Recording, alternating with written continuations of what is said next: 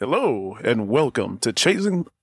Sorry, we're going to have to edit that out. And welcome to Chasing the Hug, the podcast series where we talk about everything always, and we're talking in circles. We talk about pro wrestling, pop culture, sports, hype entertainment, just anything that we want to talk about. I'm Nick Johnson, and I'm here with the immaculate Steve Sackasitz. Nick, how are you today? Man, I feel so good being in your presence right now, dude. It's just amazing to be around you. It's always good to see you every single day that I do. It's just even better to see you in podcast form. Yes, I have a face that needs to be listened to. Anybody else here with us today? Anybody else? Anybody else located here? There's an individual located to my left, your right, and he is the producer, Jason. Producer Jason, here we go. Clap, clap, clap, clap, clap, clap, clap, clap. Applause. You know, producer Jason is kind of catching a following. Really? He's got a fan base. There's Okay. a lot of people calling in, as you know, and writing about him. And Not true at all. they feel like we give him a hard time. I know you're saying not true, but there's been... Have you seen anything from any comments from any people? There's been told that we were supposed to be getting people to get comments. We haven't seen anything on that part, Nick. I really would love to know if it actually does. Jason, just give me a thumbs up, thumbs down. Are there comments? That's a sideways thumb. The sideways thumb. Okay. Does he do his job? He just, I don't know That's not a if thumb. he actually knows how to check to see if there's comments. Yeah. So we're lucky this thing gets out each week. It gets out at, is it 12:01? Is that when it's supposed to get out there, Jason? No. 12:01 Denmark 6 time. a.m.? Yeah. Well, and by the way, welcome to our Denmark followers. Hey, Denmark followers, we love you. We know we've got the German contingency. Germans! Tag, wie geht es Ihnen? Was machst du jetzt heute? I love the German. What else do you love? Tell me what else do you love there, Nick. I love Chasing the Hug. I love being on the show, and I love you, but I also love dad jokes. And so I got to tell you real quick, I got a dad joke for you. Okay. What do a tick and the Eiffel Tower have in common? No idea. They're both parasites. Oh, my gosh. Wow. Speaking of things that I love, Steve, that's a great transition. Man, you know, I love comic books. Do you like comic books? Nerd. I knew you were going to say that, man. I've always been into them since I was little. I've read a lot. I didn't really start collecting until I was like in fifth grade. And I have a small collection now because I've either read through too many or got rid of them. But they've had a significant impact on my life. And we think they have a significant impact on pop culture. Look at today's landscape and cinema specifically. Comic book movies are now a thing. Very much so. I mean, that's a thing. People are lining up in droves. They're staying out all night, sleeping out in tents outside of theaters to see films about superheroes, modern mythology. You know, there's 4 of the top 10 highest grossing films of all time are comic book movies. Absolutely. Can you name the 4? I would say, I'm going to guess here because I didn't do my research on this, but I'm going to say Avengers Infinity War. That is number 5. That's in the top 5. Mm-hmm. Avengers Endgame. 2. Number 2. Spider-Man Far From Home? No Way Home. No Way Home. 6. Is 6. So what are the top 4? And then you forgot one more. There's one more. There's one more. The original Avengers. There's number 9. All time highest grossing film. Wow. Yeah. Number 1 is Avatar. So Avatar and Endgame is your 1-2 on that part of it. But you are absolutely right. It is, I kind of joked there about the idea of liking comics. I think I like comics more now because of the idea of how it's used and portrayed in films. And a lot has to do with the casting as well too. So you have to have a solid cast that's going to portray these characters.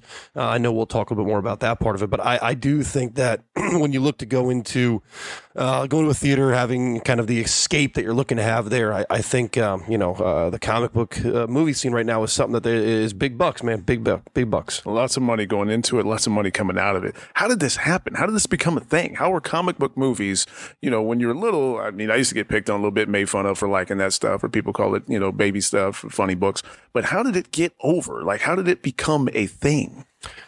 Well, I can tell you this right now. Hollywood is very scared. Hollywood is very scared in the fact that they do not want to lose money on anything, especially with the way theaters are going. It looks like we're getting a little bit back and people are going to the theaters and doing those types of things, but Hollywood has to have movies that they know are going to bring in money. They can't take a chance on a director or a film that they don't know either one of them. They don't know if the story is going to be something that people are going to be attracted to. They don't know if the director is going to be something that people are going to want to see. In this scenario, they know that they've got a cash cow in the idea of going either, if you go Marvel, you go DC.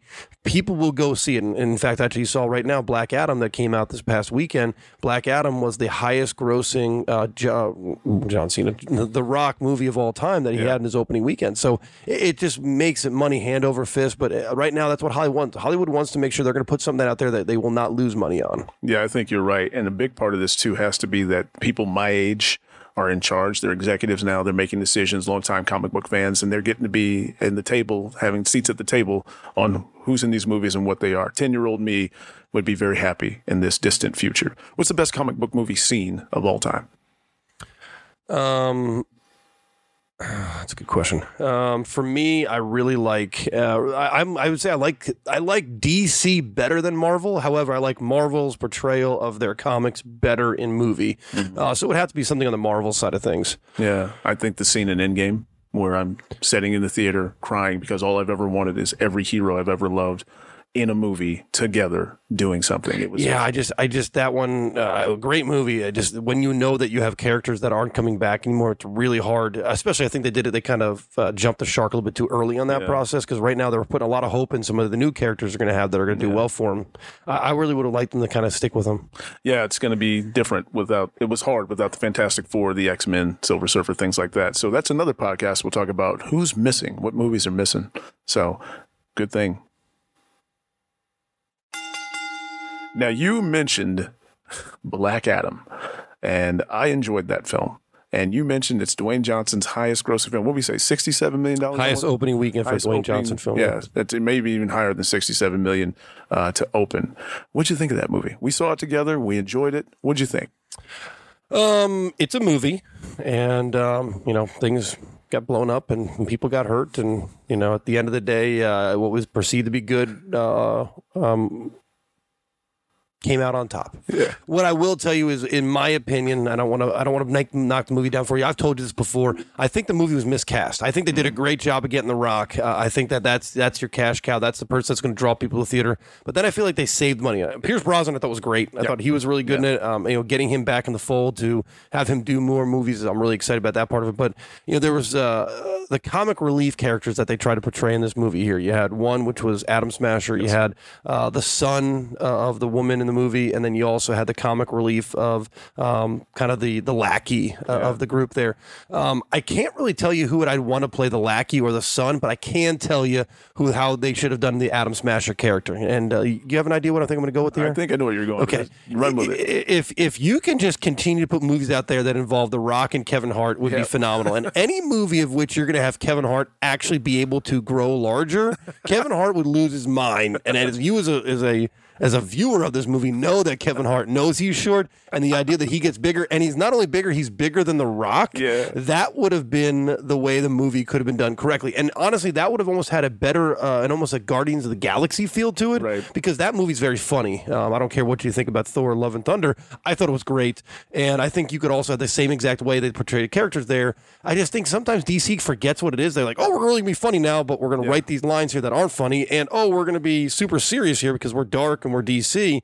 I just don't think they get their mind straight. But if you had Kevin Hart in that movie and The Rock, it would have been phenomenal. The image of him jumping out of the plane. Oh, no, I don't think I'm going to land. Oh, no. And he grows real big. That would be amazing. And you're really onto something. I don't know why you don't do this, but you mentioned Guardians of the Galaxy.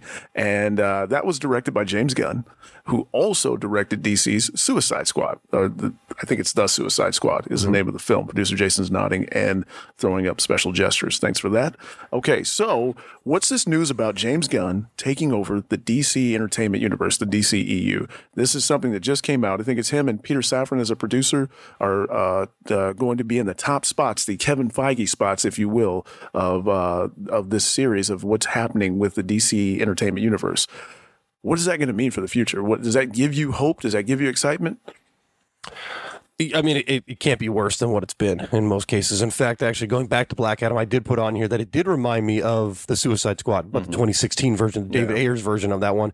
When I look at the DCEU and you look at with James Gunn taking over, you've got some quality there because Wonder Woman was quality. It was a great, the first one, not Wonder Woman 1984. Great that film. Was not very good. Man of Steel was pretty good. I love it. So if I had to rank it right now, it would be going Wonder Woman, Man of Steel, and then all the others are just movies. And I told you this the other day with that. I think the writing can be better on that, and the writing has been done because the writing is in the comics, and so you need to go to the direct source, I think, to better write these movies and make the movies the way they need to be. But with James Gunn, I don't think you can go wrong. I think they have to do something. You're a little more in depth and in tune to what's going on there. I just know that what he's put out there has been solid on that part of it. And honestly, the Suicide Squad 2020 was the year that came out. Yeah. When that one came out there, it was absolutely better than the other one. It had a little bit more life to it, a little more characters.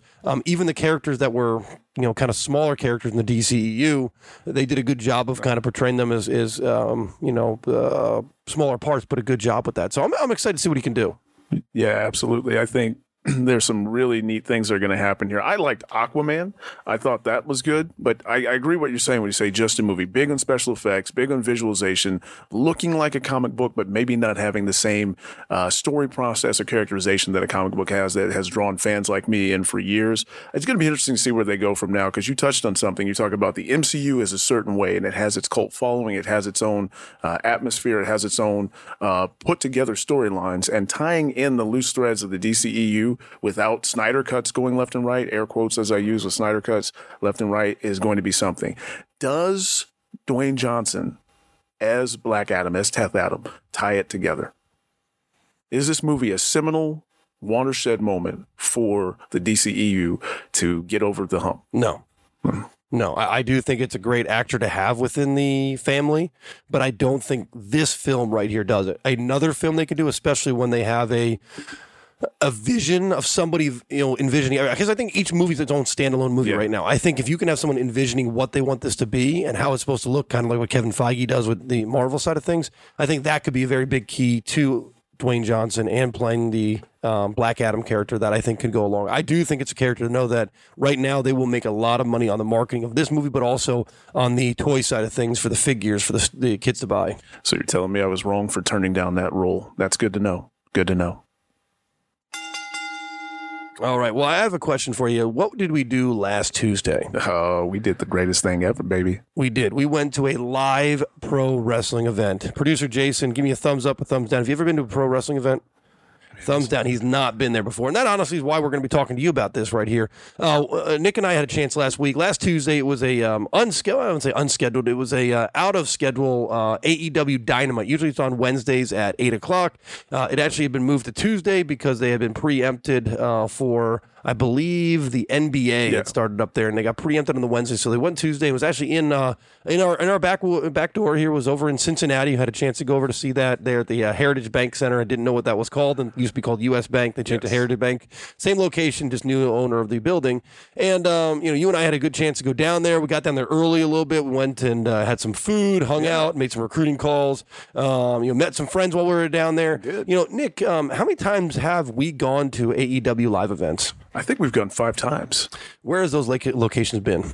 Indianapolis, Cincinnati, Pittsburgh, Cincinnati, Indianapolis, and Cincinnati. Yep. And we may go again in Indianapolis. We are on November 30th when it comes back. Yeah. And you've been to WWE events before. Yeah. I've been there before. Producer Jason is just over here looking like you don't know what's going on. For the fans out there, talk about the difference of what you might see at a WWE live event. Let's just say a live TV event compared to an AEW Dynamite. Oh, it's just a whole different atmosphere, in my opinion. The ambiance is completely different. The energy of the crowd is different. I mean, if you're a WWE fan, they tend to skew a little younger. There's a wider range. There's some older, but there's a lot of younger. There's a lot of wider range at any wrestling event you're going to go to. They don't make them chairs wide enough.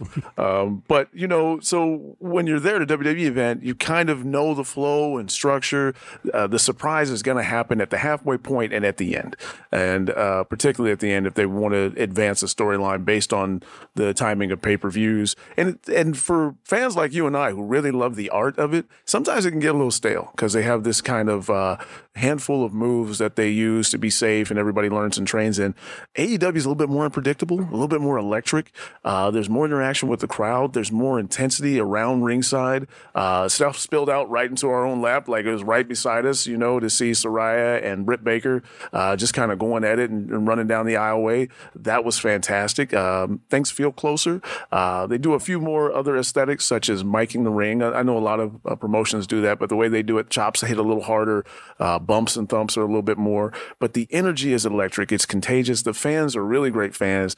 We get into everything. We chant all the songs. People are marking out for every single entrance.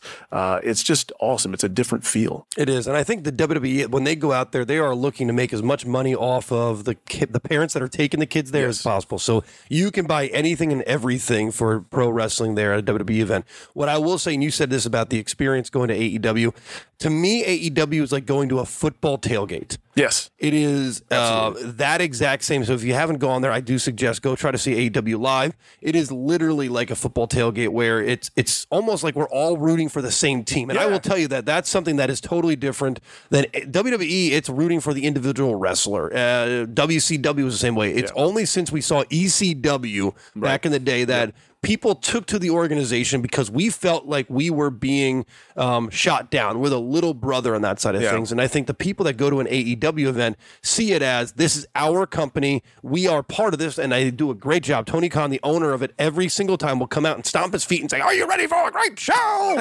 And he comes out and he does that. It hypes the crowd up there. Sounds just like that's exactly what he tries to do. And I think he's a great owner of AEW. He's a great owner or part owner of the Jacksonville Jaguars and the Fulham FC team as well. Yeah. Anybody who's fans of those teams know that they will do anything they can to try to make those organizations successful. It's our job as fans to root for that, but the experience you get there with just the camaraderie you have with the people around you, it is something you do not see at any other really a wrestling event, but only since I've seen it when you're at a football tailgate with the same team, all rooting for the same team. You're all kind of excited about what's going on there. Yeah, you nailed it. Talk a little bit about the card and some of the matches. I thought all the matches were excellent. They were great. I love seeing the Lucha Brothers. And we had a really special main event because Jon Moxley's a hometown hero out of Cincinnati, formerly known as Dean Ambrose in WWE, and he had a nice championship match running with Hangman Adam Page. Yeah. But something happened at the end. Yep. There was that's what's tough about the business we watch and business we love is people can get hurt, and it's though it might be predetermined, what they do and what they do to their bodies is real. And Hangman Adam Page took a clothesline lariat from Jon Moxley, and it was I don't know if it was from the clothesline or from the rotation onto his head what ended up happening, but he was knocked out. They actually had to stop the match. This was when it got real. And then that's what's also really interesting too, because that's the first time I've ever seen anything like that. And it's at the end of the show where they can't go to commercial. They're at the end of the show. They got 10 minutes left and they're about to have their big championship match, which is also going to lead into a kind of a one-on-one with MJF at the end. Yep. They had to find a way to get that, but also you're human and you're like, this guy's hurt over here. Hopefully he's not that bad. Moxley, you could tell, was really in a tough place, but that's the consummate professional that he is, that he was able to get through that. We as fans, I think I was listening to Busted Open after that. They said they did a great job of actually being able to kind of fill that time right there. They talked about the next card for Friday as they were getting Hangman out of the ring. Yep. But that's something that happens. But yeah, Jon Moxley won via referee stoppage there against Hangman Page. So you don't want to see all the time, but yeah, it does happen because, this stuff it hurts. Yeah. Prayers to Hangman and his family. All right. Well, I got a question for you on this part. Why do you always complain about working out? Because it hurts. But it hurts good for you because every single time after you're done, though you might be in pain, you always talk about how you're seeing the progressions. And let me ask you, we've had a chance, almost like pro wrestling, we talked about this last week, is you kind of fall in love and out of love with it. So there's been times where you and I have worked out a lot together. Yep. There's been times that you've walked away from it. I've gone there the whole time. You've had times where it's kind of been tough for you to get in the gym there. You're back with it now, and it seems like we've got a little bit of following with us. We got the is it the SAS, the Saccasets Appreciation Society of our workout? Saccasets Appreciation Society, the pinnacle of sports training entertainment. Yeah, well, so talk to me about your experience joining that, and how does that help you with working out with friends, being part of a group, being accountable, because Lord knows you don't know how to count, so being accountable is tough. So kind of talk to me about how that feels for you. It feels great to get made fun of every day by you and all the other kids that work out with us. But I think you nailed it really succinctly with the accountability piece. One thing that should be important to all of our listeners and ourselves as well is our continuous daily efforts in keeping ourselves healthy, keeping ourselves going and bettering ourselves. And I've really appreciated the challenge that it's been. I'm nowhere near the pinnacle of sports fitness entertainment that you are, but I'm enjoying making new friends. I'm enjoying being in that environment and challenging myself in a way that I should grow. And it's been painful, but it's also been gainful. And no pain, no gain. No strain on the brain. But I think the importance is consistency. We talk about consistency as coaches, right? Consistency doesn't mean that you're at your best every single time, that you succeed at everything you do every single time. It just means attempting and endeavoring to do your best every single time. And even though you haven't maybe had those same successes, going back at it and really attacking it the next time again. So I got one more thing to ask you in that part of it, just to give a shout out to those people that are in there with us. Can you actually give a plug to who all works out with us? And then the one person who typically, like what he does right now, decides that he doesn't want to be in the same room with us? Yeah, we got a great group. It's yourself. It's me trying to keep up. Lauren Horton, Lolo. Shout out to Lolo. Hopefully volleyball did well tonight. We've got one of our great guests that's going to be on the show later at some point, Pint-Sized Pat, who's a tremendous worker. And we got flowy hairs and locks, BABS, Blake Sauce, and wonderful Amanda, who's been a great addition, is actually probably the joy of the group. And then producer Jason's a curmudgeon in the corner. He over there acting Get out of my gym. Don't move my weights. If you can't pick them up, you can't throw them down. It was going to work out with you until you gave me an egg sandwich, and then I didn't want any part of it. I was having a good time until you kids showed up.